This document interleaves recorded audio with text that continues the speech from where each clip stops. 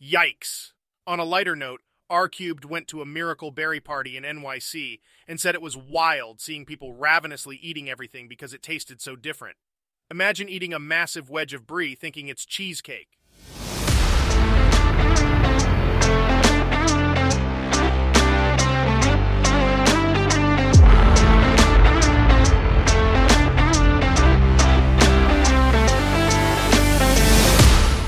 Hey everyone, welcome back to another episode of No Small Boy Stuff.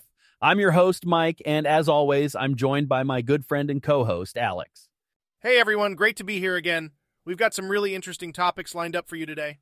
That's right, Alex. Today we're diving into some of the hottest topics from the Today I Learned subreddit.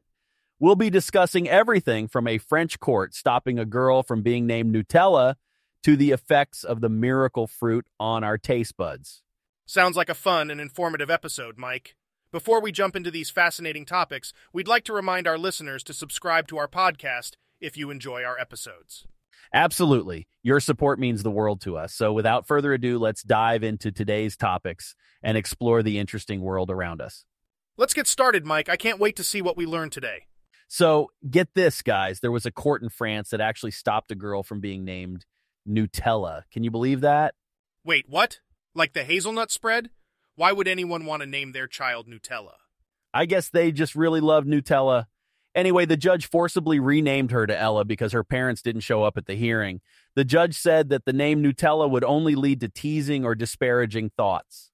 Well, I have to say I don't blame the judge on that one. I mean, imagine being called Nutella in school. Kids can be brutal with that kind of stuff. Yeah, speaking of kids being brutal, there's this comment on Reddit by Good Merlin Peen saying that regardless of whether the state has a right to do it, kids would absolutely tear a kid called Nutella to shreds. I can only imagine the playground taunts. Oh, for sure.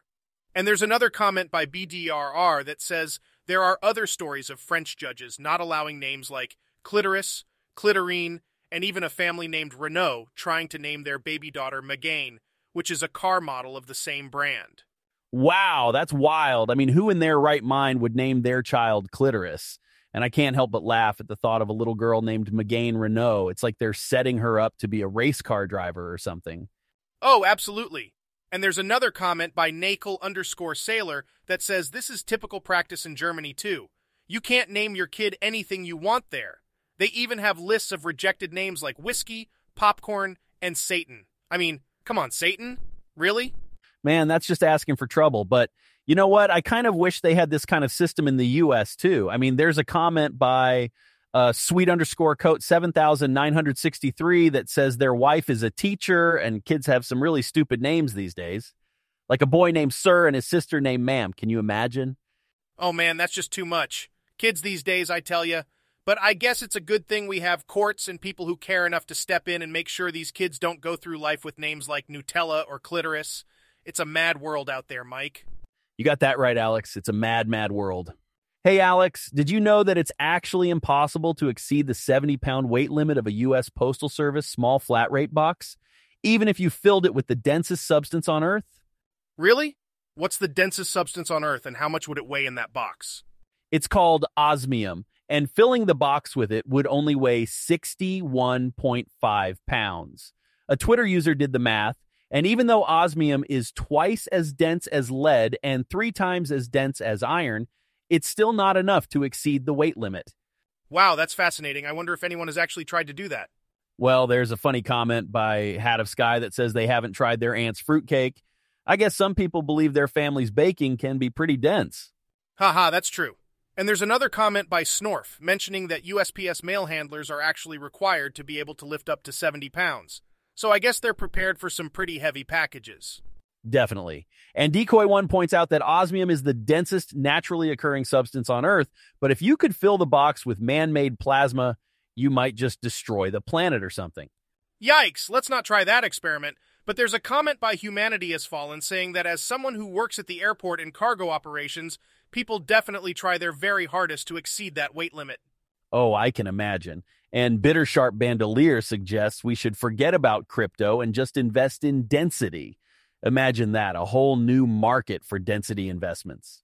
Ha ha, that's hilarious.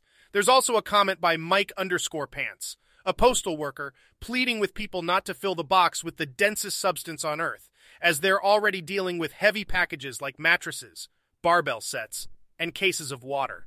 Yeah, let's give those postal workers a break. And finally, You Punai Humans brings up a funny point about shipping a batch of neutronium, which would weigh a few trillion tons, to another planet called Zergblurg. I wonder what the shipping rate for that would be. Oh man, I don't think any postal service would be prepared for that. But it's always fun to imagine these crazy scenarios.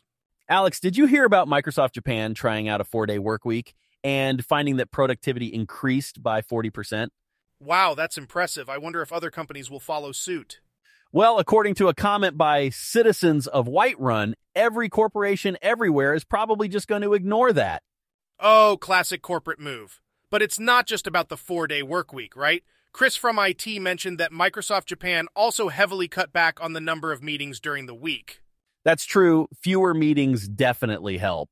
And there's a funny comment by Papa Choff saying that next year, some executive will have the brilliant idea to add a 5th day to the work week, increasing productivity by 20%. Ha ha! As if we need more work days.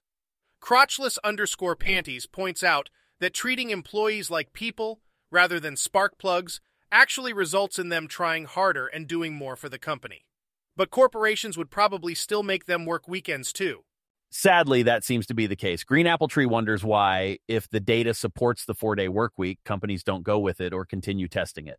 Well, Quetrick brings up some valid points, like the fact that the study only ran for a month and there was no control group. So it might not be the most conclusive evidence for a permanent change.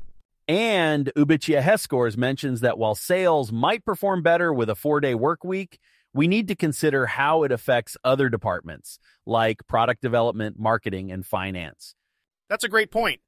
Greg Baum shares an interesting personal story about trying the 4-day work week at Microsoft and how it didn't work well for parents on the team. It seems like there's no one-size-fits-all solution here. Definitely, and in the post-COVID age of working from home, hours per week might become even less relevant. Maybe companies should focus more on flexibility and work-life balance instead of sticking to rigid schedules. Amen to that. Let's hope more companies start paying attention to the well-being of their employees. Alex, did you know that the neurologist who invented lobotomy, Antonio Egas Moniz, was awarded the Nobel Prize for Physiology or Medicine for this procedure? No way. That's wild considering how it's seen as one of the greatest mistakes of modern medicine today. Inflamed Liver mentioned that it was initially used to calm schizophrenics and people with broken minds, but it quickly started to be misused on others who were considered uppity. That's pretty messed up. Johannes_P points out that psychosurgery is still used today, but only in extreme cases, and definitely not for petty reasons like bad family relationships. Here's a creepy story from Stuart Gotts about Walter Freeman, who popularized the procedure. He once chased a reluctant patient and performed a lobotomy on him in an unsterilized hotel room after wrestling him to the ground. Yikes, that's horrifying.